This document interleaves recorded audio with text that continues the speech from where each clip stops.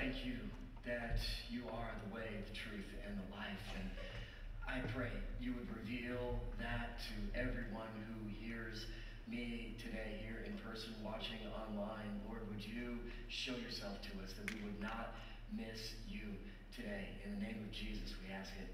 Amen. A number of years ago, way back in my history, I worked a lot with high school students, and one of the things I would do is I would bring a high school kid up, and I won't ask anybody to do that here today, not to embarrass anybody, but I'd bring a high school kid up, and I said, are you comfortable if we put your life in all of your hands? All of your peers right around you. Are you comfortable with that? I'm like, I don't know. Well, would you, just for the sake, okay, I guess I will. Great. And I get behind him, and I put my arms and my hands and wrap them around his neck. And I just start squeezing just a little bit. And I'm like, okay, now I'm going to keep squeezing unless you can give me a reason not to kill him. Go. And they're just like, it's wrong. I'm like, well, why is it wrong? It's not right. Why is it right? Not right. Because it's wrong. Like, well, you better make a better argument. I'd squeeze it a little, and you can see, like, his eyes are like, oh, this is weird. And they just start screaming all the louder, no, it's wrong, stop, don't do it, it's wrong. And I said, well, you better make a better argument, because he's not going to make it much longer. If you don't have a little better argument, then it's just wrong, at that point. And at some point, I'd let go, and he'd be like, wow, that was weird. I said, yeah, isn't it weird, the world we live in? And isn't it strange how anywhere you go around the world that most people live with that understanding where it's not okay to just take somebody's life from them. And more in the world that we live in today, it seems to be that all we have to offer is a little bit louder. And I was down in Belize several months ago when I was visiting one of the schools there, and one of the administrators had in his office a sign that was made by one of the students there, and I thought was absolutely brilliant. And it said, don't shout louder, make a better argument. I thought, wow, that's good for all of our world, not just for students living in Belize, but that's good for the world. We need to be more than just loud, because truth isn't a matter of whoever screams the loudest or whoever happens to have the biggest sign. As my friend Bugs Bunny likes to have, it's duck season. No, it's rabbit season. That's what it is. And whoever has the loudest sign or gets the word out the most seems to have the market on the truth. Or for you as our students, I'll just encourage you maybe not use this, because I'm not sure it'll be really effective, but I love Calvin and Hobbes. That's what I grew up on, so I want to share this one with you. Calvin's taking a test, and he says, what important event took place on December 16th of 1773? I do not believe in linear time. There is no past and future. All is one, and existence in the temporal sense is illusionary. So the question, therefore, is meaningless and impossible to answer. And then he says, when in doubt, deny all terms and definitions. And I love that, because it gets to the point that so many of us as followers of Jesus, I think, feel and experience today. That we have this desire, it's like, no, truth is just truth. It's as clear as this sign is. Truth is truth, and there's right and there's wrong, and I don't understand how you cannot see it. And so what do? We have a tendency to just get louder with the truth. But we need to understand, as this pastor I found shared, he said, when people talk about the truth, it looks more like this to them.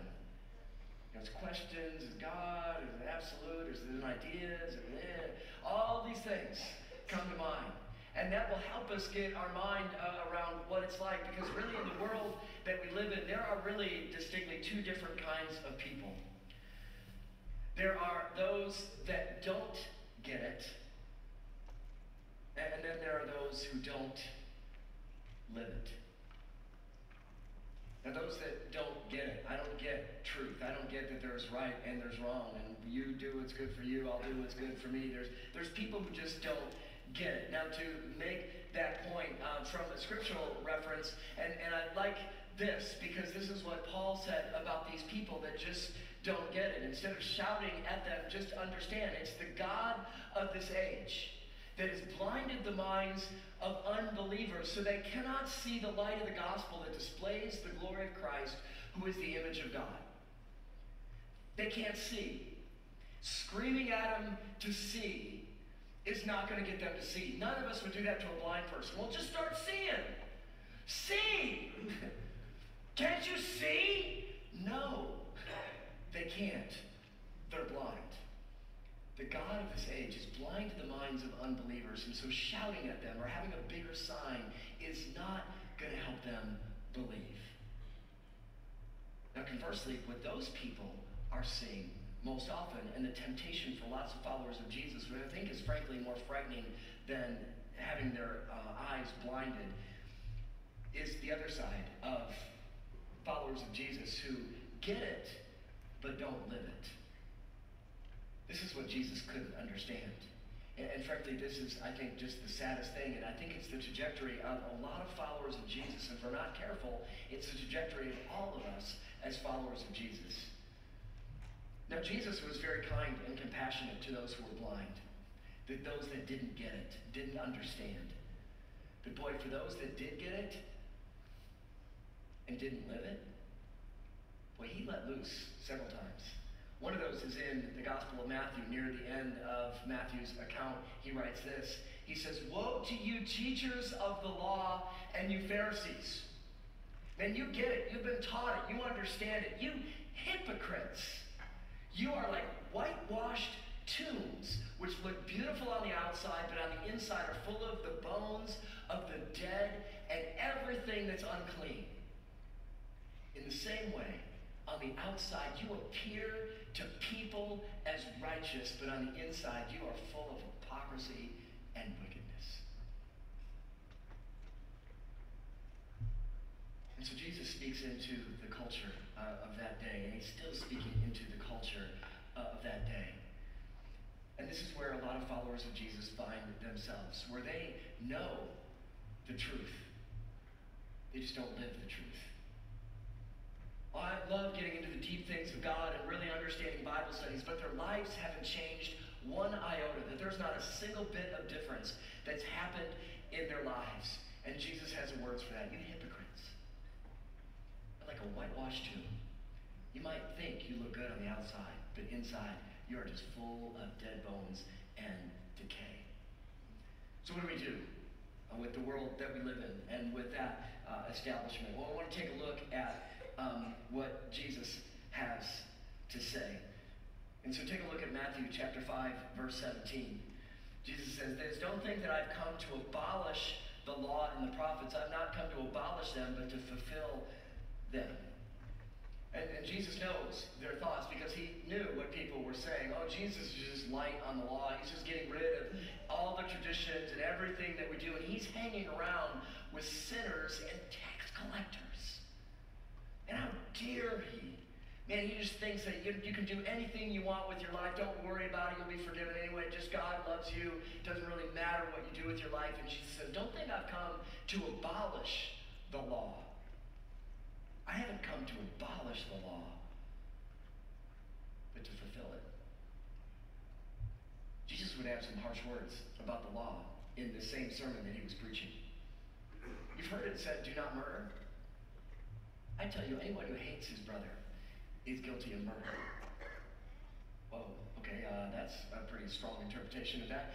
You've heard it said, do not commit adultery. I tell you, anyone who looks at a woman lustfully has already committed adultery in their heart. Whoa. Who can stand, Jesus? If that's the standard, who can stand? It's impossible. And Jesus says, you're right. It is impossible. But I didn't come to abolish that law or to water it down for people. I didn't come to lower the bar so everybody could jump over it. I came to fulfill it. Now that word fulfill is a really interesting word because we think of just filling up a glass. It really is cause to abound. That's really what that word is. To cause it to abound. In other words, to cause it to go out and to grow. And so Jesus looked at his culture. He looks at our culture in a world today where there is no right, there is no wrong. And he says, I want my truth to abound. I want my life to abound. I want this to go out and abound. I want to fulfill the law for it to go out. So which leads us to this question. What does it really then look like to follow Jesus? And I'll just make this as clear as I know how to make it. I think a great place to start if you want to be a follower of Jesus is rather than it's right or it's wrong, is just take the stance. I'm wrong. Jesus is right. You're wrong. Jesus is right. We're all wrong. Jesus is right. You want to talk about right and wrong? Just get that right. I'm wrong. We're wrong. We're all wrong. Jesus is right.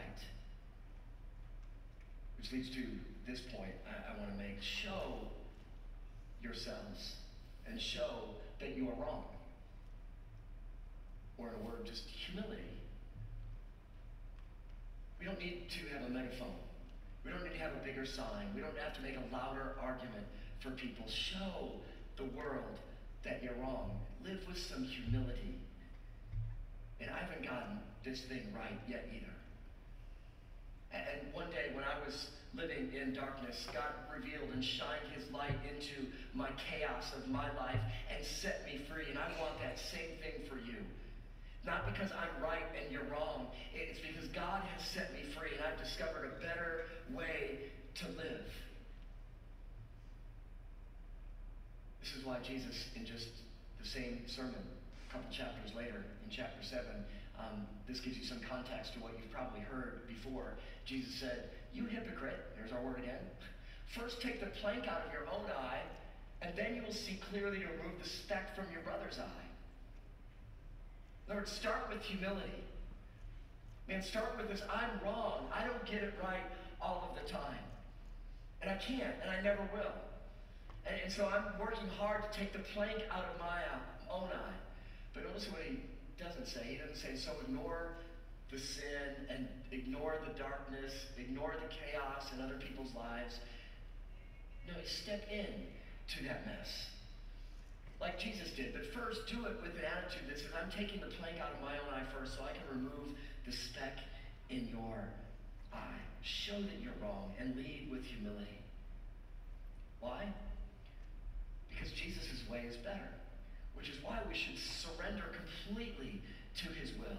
And this should be the attitude of our hearts and the trajectory of our thing. Not determining what's right and what's wrong and proclaiming that. Is God, I want to completely surrender to your will. Why? Because I'm wrong and you're right and I'm still getting things wrong. And so today, I want to surrender to your will. And hopefully when you wake up tomorrow, it'll look different.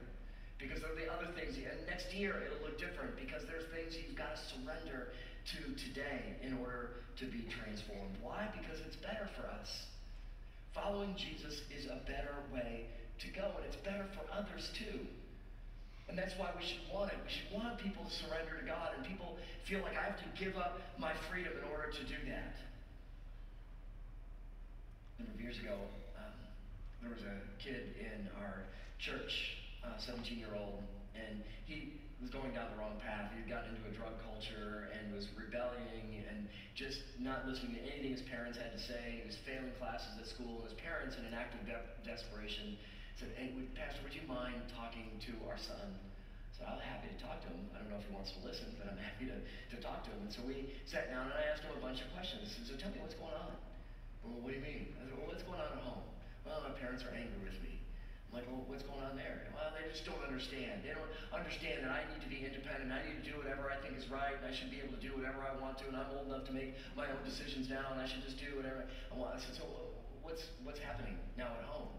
So, well, they said if I continue down this path that when I turn 18, I'm not going to be welcome to live in the home, and I'm going to have to find another place to go.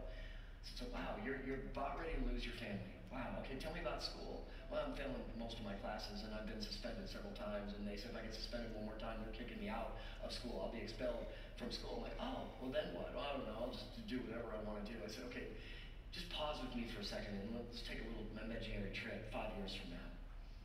Because I'll tell you, 5 years from now, this freedom that you think you have right now, you're going to have only a couple of choices you're going to have to make. What minimum wage job do you want to work at, and what bridge do you want to live under? Because that's the direction of your life, and I can see it. And God has something better for you than that. You think this is freedom, doing whatever you want to do. This is not freedom. It's not leading you to freedom. A lot of Christians fool themselves into thinking that they know what freedom really is. And so we'll go through the motions at church, we'll say our prayers. Isaiah talked about this to his day and age at that time. They were going through this ritual of fasting and praying and offering sacrifices to God, and all the time they're wondering, God, why aren't you hearing us? Why aren't you answering our prayers? Why do you seem so distant from us? And Isaiah gives them God's response to that. Here's what he has to say. Is not this the kind of fasting I've chosen? To loose the chains of injustice and untie the cords of the yoke, and to set the oppressed free, and to break off every yoke. In other words, when you see a mess, step into that mess. Is it not to share your food with the hungry, and to provide the poor wanderer with shelter? When you see the naked, to clothe them, and not to turn away from your own flesh and blood? Is this not the kind of fasting? I don't want you to fast for the sake of fasting.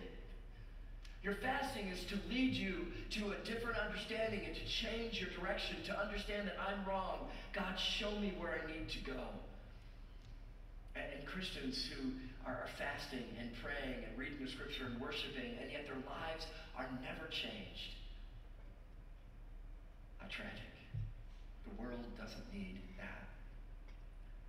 And this is why I'm really so proud of the generosity of so many of you here at St. John.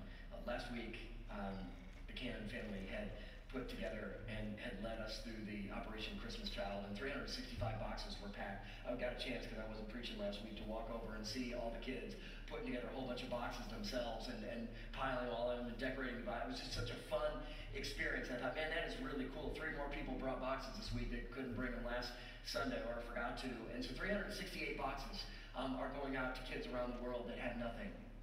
And I love that they're going to hear about Jesus. That excites me. Like, man, what a great gift of generosity.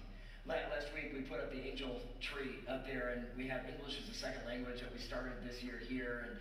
And the leader there said there's a lot of families that really don't have anything.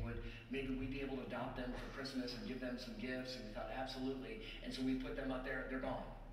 That went in a heartbeat. And so we put some other angels with another organization we work with some needy kids that don't have anything for Christmas. I'm hoping all those are gone today. What a wonderful gift that would be to do that. In our lobby, and if you're watching online, you can just give us your address and we'll send one of these to you, the reverse Advent bag. And it starts today, and each day you put something in the bag, some canned food. And then at the end of the month of December, you take this to one of our local food banks. I would love for our food banks to be overwhelmed at the end of the year with all of these bags. Like, what is going on over there? Because we've got tons of these bags. We've got more food than we know what to do with anymore. What a wonderful story that would be. You can pick these up, and just out of curiosity, you've got to read the calendar on this. I tell you, Roxanne and Linda did such a great job, and there's just some humor in here. You're going to have to dig for it and find it, but trust me, it's well worth you picking up and doing that. I love that's the story, because that's what we should be doing. Not just going through the motions and showing up at church, but living our lives. Why? Because we want to shine Jesus. That's why.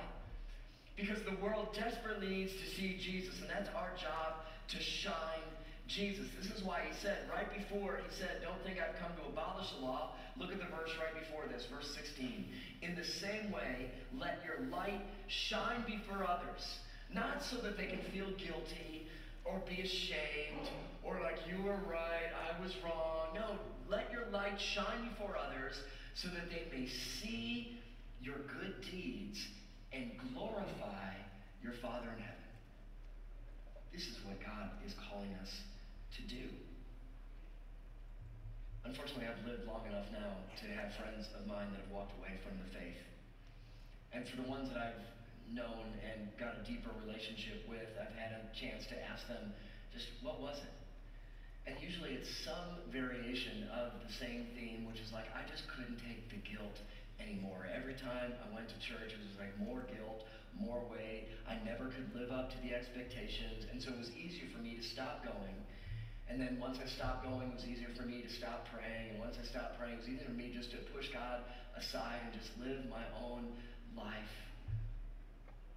I'm like, oh, I'm so sorry. Where on earth did we go wrong as a church to give the impression that our job is to make you feel guilty? For our job is to shine Jesus, because when you shine Jesus, you realize that all of your sins have been paid for and forgiven. that I know when I take my last breath here on earth and my next breath is standing before Almighty God, that I don't have to worry. And He pulls up my whole life story. Did I do enough good things to get into heaven? Am I going to make it? Am I going to get sent down? Who knows what I'm going to have to do to make amends? I can live with confidence and hope because Jesus lives in me. And He said, John, I called you to be my own. I love you. You are mine. And you don't have to earn your way into heaven. I worked my way to you. You don't have to work your way to me. And what a great joy that is. That is why we need to shine Jesus. And it pains me to see that so many people forget what the psalmist wrote, that God came even to take away the guilt of our sins, that we should walk out of here lighter than we have. This is what it means to shine Jesus, that we're living differently from the world. We're not grabbing a megaphone, shouting at the world. Our lives should be a light out into the world, that they're taking notice. Like, I'm living here in darkness and you're shining a light. What is different about you? Let me tell you what's different about me. I don't get it right all of the time, but boy, Jesus has transformed my life. If some of you are in that position today where you feel like I'm got one foot out the door and I'm ready to leave, we just encourage you. Or if you've got some family and friends of people that are walking out the door, or maybe have walked out the door, please, please, please, don't give up. Keep praying. Keep letting your light shine. God loves them more than you do. God loves you more than you love yourself. God wants to reveal Himself to you. Don't give up. Now, why can I say this? Well, because this is what God says. Paul wrote this in his letter to the Corinthians. Therefore, since through God's mercy, man, I love this, through God's mercy, not in keeping the law, not in getting everything right, not in making all the right decisions, knowing the difference between right and wrong, through God's mercy. Why? Because we all are wrong. And we all need God's mercy. Through God's mercy, we have this ministry. What is this ministry? It's Shine Jesus. That is our ministry. And so because of God's mercy, we have this ministry. We do not lose heart. Why? Because it doesn't depend on us. And I can keep praying for people. I can keep shining my light into people because God is the one who is transforming lives. And He calls us to be His light into the world. I want to end with this passage of scripture in Philippians chapter 2.